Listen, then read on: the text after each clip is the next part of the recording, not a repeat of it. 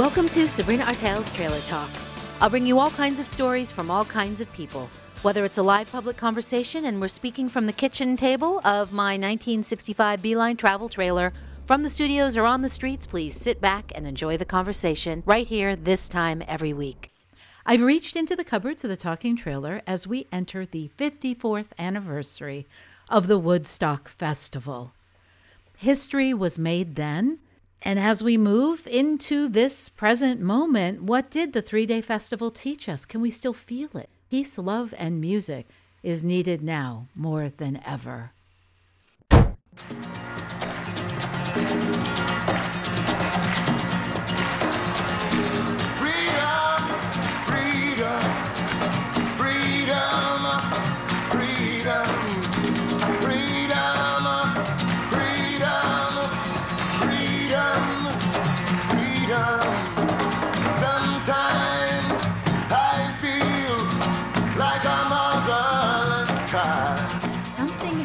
That summer of 1969, on that August weekend of the 15th through the 18th, on Max Yasgur's dairy farm in the rural community of Bethel, New York in the Sullivan County Catskills. The Woodstock Music and Art Fair, the festival of peace and love. Woodstock embodies so many things to so many different kinds of people. It has come to represent a culmination of cultural transformation. On the site today is the Bethel Woods Center for the Arts and the museum. It was there that I spoke to people on June 2nd, 2008, about what the legacy is for us today.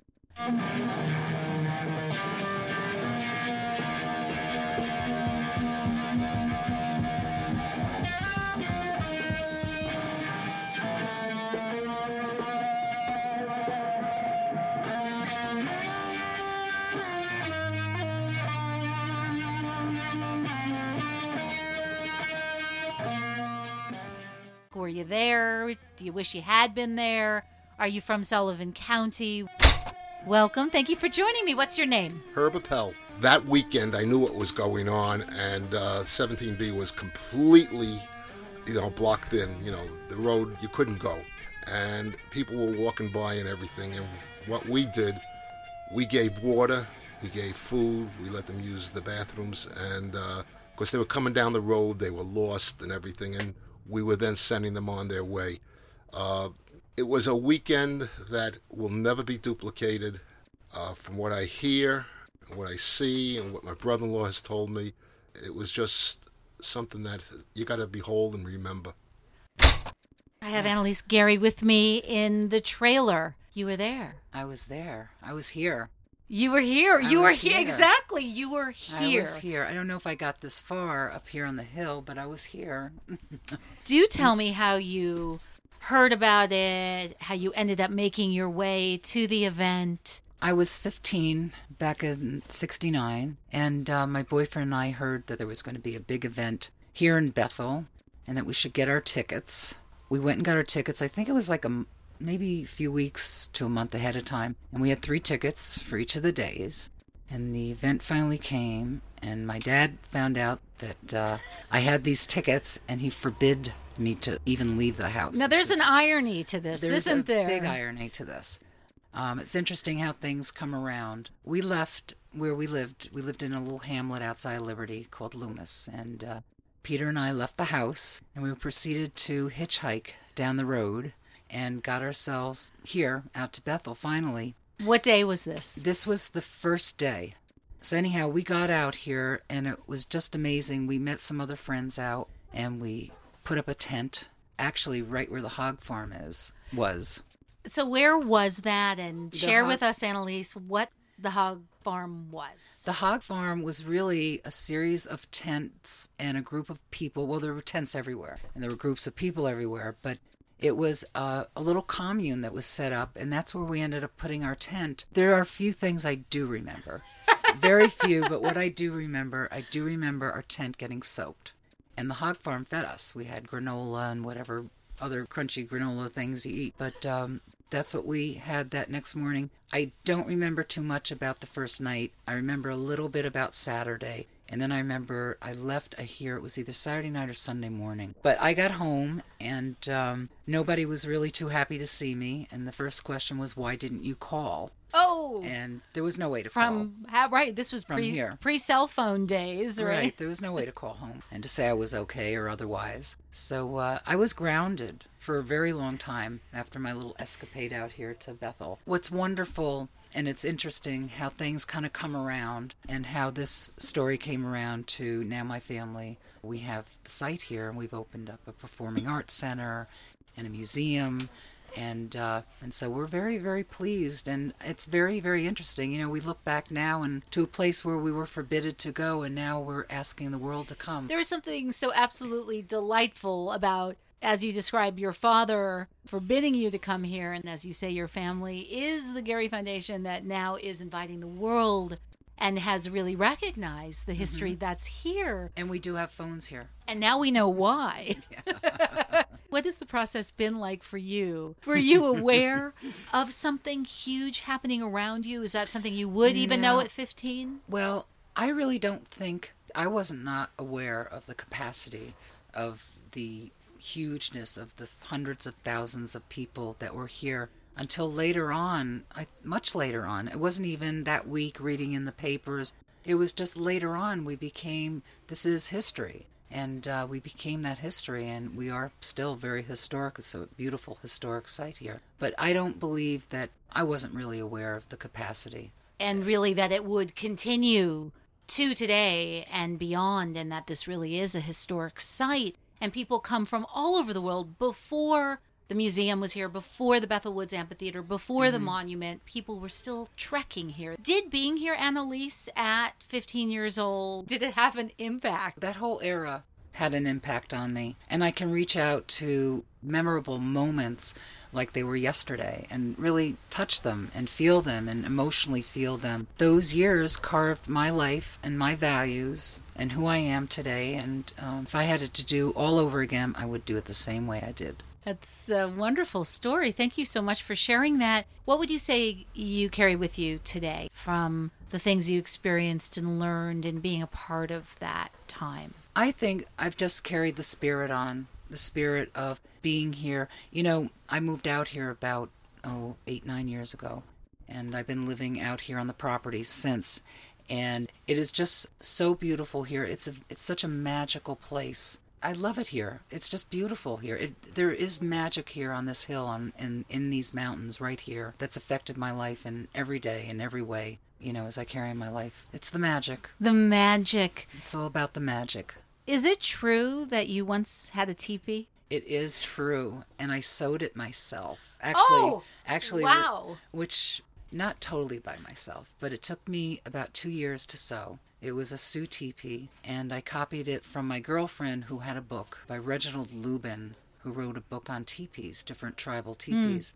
And I too wanted one, and I made a teepee. Yeah, it was 9 foot tall, 9 foot in diameter, sewed by hand, cross-stitched, and with many good memories. Where did you set it up? I set it up in a little place. I was living in a wonderful little piece of property out in White Sulphur, and I set it up over on the grounds there. From whence it came, there it went. One day in the fall, the wind took it very early and put it into the pond, and the pond was frozen the next day, and there was no way to drag pounds of canvas sailcloth out of the water. It was an era in my life. I shared it with many, many friends. Oh, that sounds really wonderful. It does. It sounds wonderful. Yeah. And what about growing up here in Sullivan County, very rural area? It still is, small town. What part of that counterculture penetrated the life here? But I'm wondering, was there already an echo of it before it happened, or did that festival leave some sort of residue once it left? I think it left a residue here. I mean, the festival itself affected the economy. It affected people who live here, people who work here, families, grandparents, you know, people of all ages. And I truly believe the festival certainly has left its mark here. And again, I want to use the word magical, because it was a magical happening, and the magic still sings in the hills. There's still the sound of music here. And what's so beautiful about what you're describing is also to think, as you were saying before, how things come around And to think of that event that happened, which didn't have anything to do with Sullivan County, and now it's everything to do with Sullivan County. It's actually a very beneficial part of the revitalization of it here. We're very proud of that as a family, I can speak, and knowing that we come from a community giving back to not just the community now, but we're giving back to an entire world. A very, very historical and wonderful event, and we are allowing that to still survive and to still grow by putting the Performing Arts Center here and the museum. And you can tell people are coming by all the time. They constantly stop at the monument. This is the place to visit. I love it here. I wouldn't live anyplace else. I'm very glad to be a native of this county and to continue to live and give back, not only as a person, but as a family to this community, to this county. And I'm glad you're here too, spreading the word. Thank you so much. It's so wonderful sitting here looking out over these beautiful, beautiful hills of the Catskills on Herd Road near the intersection of West Shore in Bethel, New York. What a gorgeous day. And thank you so much, Annalise. Thank you, Gary. Sabrina. We set up a tent, as I recall, went to the concert grounds, and I remember seeing Richie Havens. Wasn't he the first one? Yeah.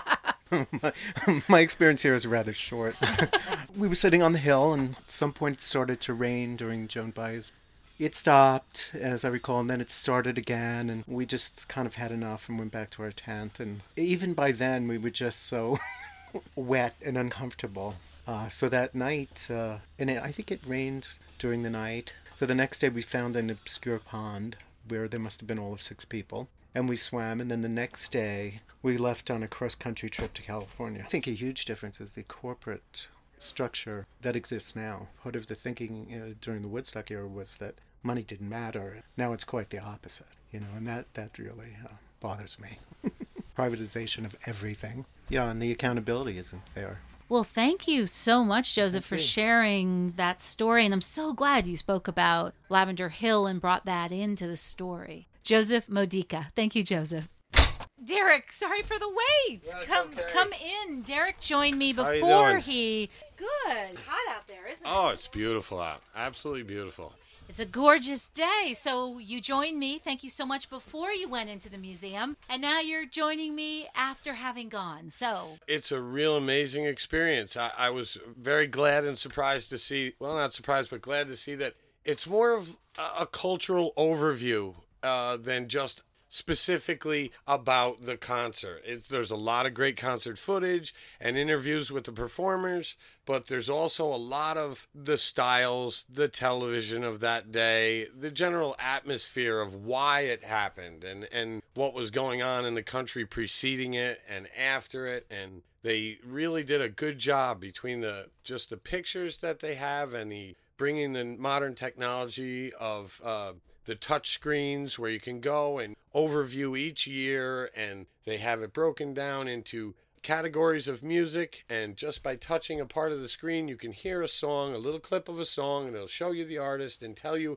a little bit about that song, how it came about, when it was popular and why, things like that. It was a really great experience, and I had never been here before, but I'll surely come again. It's a great place. If you get a chance to see any venues here, the grounds are beautiful, and I imagine hearing music here would be a really great experience. Now, Derek Conway, would you say that Woodstock, I know you weren't at Woodstock, yeah, but the event itself and the music of it and what it has come to represent for us culturally, would you say it's changed your life in some kind of way? It makes you really, you think about the emotions of things and when you do stuff and how it's going to affect other people. Sometimes today we don't really think about that. We're so caught up in, the high price of gas or getting our families or this or that or our job. We don't really think of the effect we're having on other people. It kind of makes you reflect and think about everything we do really has an effect. These people never thought they were going to change history. They were just coming to hear some good music and have a good time. And even with the rain and all that just couldn't kill the spirit. And it's still here. And I think it's brought about by, unfortunately, bad times in the society, a little bit more stress and things, the war and the pressures on people. And, you know, a lot of the young people of today now are probably feeling that. You got a lot of young people who have friends coming back that are disabled or not coming back, unfortunately, from the wars. And, you know, some of them don't understand why. And, you know, maybe they'll try and find that question and answer it, and maybe we won't have these problems anymore. I don't know, but I think it'll open a lot of people's eyes. I think it's a good thing for younger people who didn't get to be there, or like myself, I grew up with the music because my older brothers and sisters lived it, and so I got to be part of that and that feeling. But now today's generation, they come here, they can actually get a sense of it, not just hearing their old hippie dad talk about it and reminisce about how great old times were. You know, we all do that, and everybody's youth was the good times. You know, it's because you're young. That's part of being young. You know, it's the good times because the adversity doesn't bother you so much. You don't have so much, you don't worry about it. Well, Derek Conway, thank you so much for traveling all the way from upstate New York, from the Canadian border, to join us here today and to share your perspective. My girlfriend and I wouldn't have missed it. Hello, Liz and Quinn. Both of us are from the Woodstock area. We've lived there our entire lives, and I guess we both have parents who the majority of people would call hippies. Definitely it's something that we've known about our entire lives, maybe somewhat indirectly. Part of our own identities is kind of trying to understand now as another generation what hippies mean. You know, for us it's kind of like a term that's time and place specific, but when we went out to like form our own identities in the outside world, outside of Woodstock in college, it was a very different situation for us to encounter people who identified us as hippies when we very clearly thought of our parents as hippies, and what they did is you know, part of that movement and culture, and like just, you know, exploring that. Quinn, that's interesting what you're saying. So you thought of your parents as hippies, and some might call them that, and then your friends in college or peer group thought of you that way. So what have you both, Quinn and Liz, found out about those definitions, what it's come to represent? I think a lot of it is that people in general aren't really sure what hippie means, and we're not sure what hippie means. And you have something like this museum where they're trying to define things, but it's such an individual thing that's based on, you know, ideas and expressions that a single person has, that there's no way to make it a universal thing. And I think there's something that I've found just, you know, being raised with these kinds of ideas floating around, you know, in my consciousness, is just that a lot of people in the world don't think the same way. I think it might be a different way of thinking. And definitely I know that, you know, being when I was a late teen and like going out into the world and meeting people from other towns and other, you know, realities, I thought people were pretty strange from time to time, and then, you know, gradually came to realize that it was kind of us that was strange. We go to college together at Sarah Lawrence. Down in Bronxville, New York, and that attracts like a lot of different types of people. We had never really identified a difference between us and other people, and it's definitely very identifiable when you come into contact with people from all over the country. And coming to the museum's interesting just to see how, I'm interested in museum studies, and Liz is too, and just seeing how people are processing this history for next generations and how we're going to be remembering it, as opposed to the contact that we have with our parents and how they recount it to us, and kind of starting to see its place in history for us and for other people. Thank you, Liz DeCiana. Thank you, Quinn Ferris. If 40 years ago at Woodstock that first shot was fired, as Richie Havens said, he was the first performer on stage that summer of '69 as he sang freedom. What are the freedoms that we seek now? People come to the site, connecting to the place, making a pilgrimage of sorts. Is it the ideals, the causes? So we just drove up from Maryland, from Baltimore, Maryland, and we'll be home tonight. We're going to stay till they close, 7, and then we'll probably be way too early for us, and then we'll head home. So I'm Deb Van Battenberg from Worcester. And also, Deb is a graduate of Kent State and was there, unfortunately, on May 4th, 1971. So we have the mixed feelings about the 60s from all the fun we had and all the tragedy that went on with all the problems with Vietnam. And, of course, with Iraq, we have 2 boys, one of which enlisted in the National Guard with a promise of not going to Iraq. This was 2 years ago, a year and a half ago. And as soon as he was almost finished with boot camp in Fort Jackson, they said, you're going to be shipped to Iraq. So our son, being creative, faked mental illness and got an honorable discharge from the Army because he was insane. And I told him he was insane for enrolling into the National Guard, so I guess he was nuts after all. So at any rate, he's our 23-year-old son. So we're reliving this whole event all over again. And we have a 17-year-old boy, just last week turned 17, who's in the ROTC,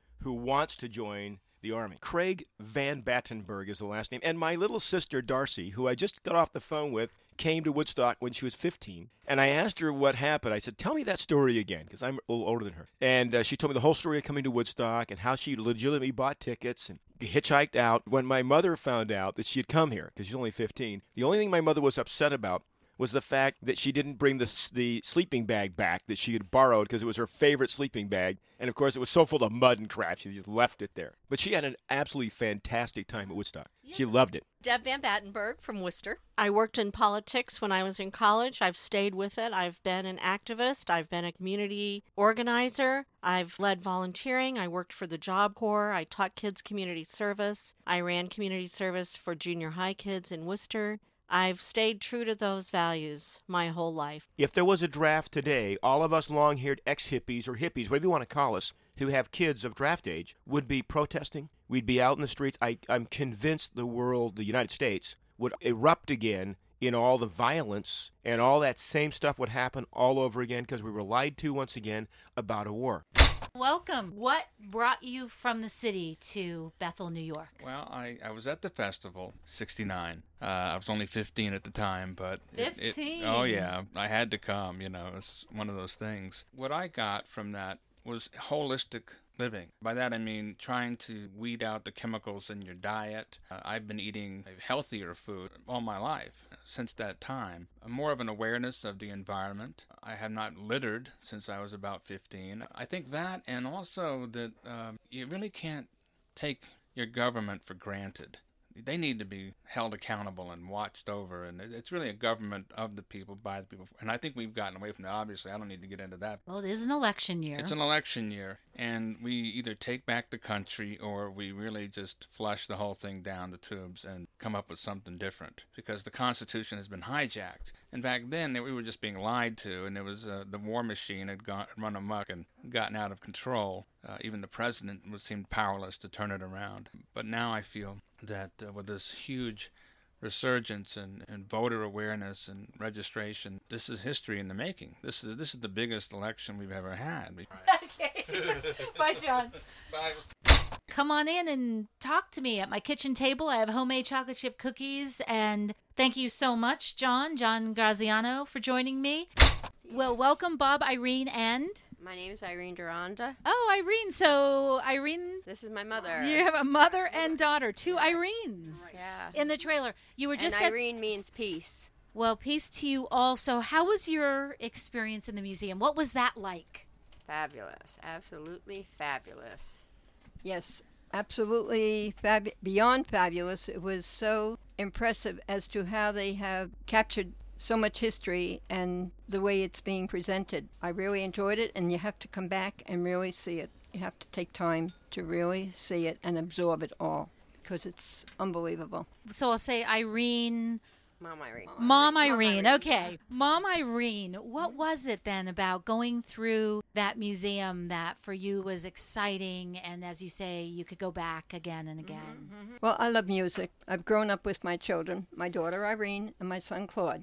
They have been into music all their lives, and instead of fighting it, I joined them, and I love music to begin with. So I can go from classical to whatever, and I go to concerts, many of the present concerts, so I'm there in the music world, and I'm glad to see that this will be a commemorative occurrence, of course, but it will be an eye-opener to many people who were down on a radical change in lifestyle at that time.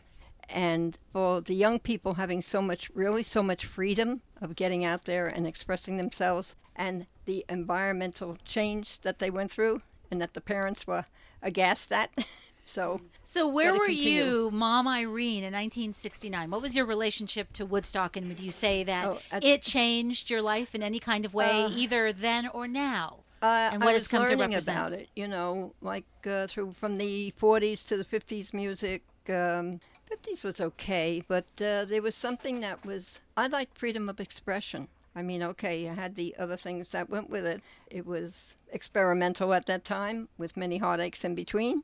But, out there with the general public and everyone involved, it brought into life, I think people were much happier than after that. Then we go into the 70s, and the 70s were sort of, now we won't even go further there. But I go with the music from that time, and they're great artists. You can feel it. Their heart was in it. You take all of these stars that they just showed in their revolving film. It was there. It was them. And even though they had a short life, they lived their life to the fullest at that time. You know what I mean? Their expression was there. Their love was there. Their dedication. And Irene, what are some of your favorites? Oh. Okay. And now, Irene, I don't like to ask a woman her age because, you could hold a gun to my head and I wouldn't tell you what mine is. But what generation are you? We have mother and daughter here, so I'm trying to place you. I'm 80 years old. I've been through this music. I like Jimmy. Of course, I have to like Jimmy because that's my son's favorite. But Janis Joplin, one of my favorites. And who else? Yeah, I like Doors, too, I think. I like Doors. Thank you so much, Bob. Irene, Mom Irene, and daughter Irene, also Flower Child Irene. Yes. Thank you so much for joining me. Thank you and for having yourself. us. It was very important to Irene that she be here on this opening day and to be the first one into the museum. Oh, absolutely. It was a special I event. made sure to get here. I have Duke Devlin joining me at the kitchen table. You are the sight interpreter. Yeah, well, there's two sight interpreters, myself and Lindsay here. Hi, Lindsay. And for you, Lindsay, you're 18. What does it represent for you as a young person, as an 18-year-old? What does it mean to be here, and what have you gathered from people's stories as you and Duke are at the monument? I have to say I'm kind of jealous of it all, I don't really have that with my generation. I don't really feel one, with them, and that something like that could happen again. But I admire it all, We want to steal your trailer and travel, man. Hey, let's all go on a road trip.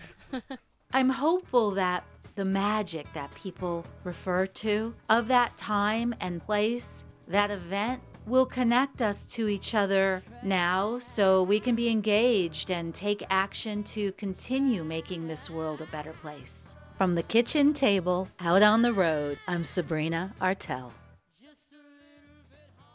It continues to amaze me, the legacy of Woodstock, and living in the neighborhood where this all happened and driving up Hurd Road and being at the intersection of West Shore and Hurd Roads and seeing people, no matter what time of year it is, going to that site and to the monument and to the Bethel Woods for the events, to the museum. To find out more about the Bethel Woods Center for the Arts, you can go to www.bethelwoodscenter.org. Thanks for joining me for Sabrina Artel's Trailer Talk. The music for the show, Patti Smith, People Have the Power, Richie Havens, Freedom, Jimi Hendrix, Star Spangled Banner, Janis Joplin, Try, Just a Little Bit Harder. Trailer Talk is produced by Sabrina Artel. For more information, please visit trailertalk.net. Special thanks to WJFF Radio Catskill and the numerous people who have donated their time, resources, and conversations to make Trailer Talk possible. Thank you all who joined me in these conversations. I'm Sabrina Artel. Safe travels.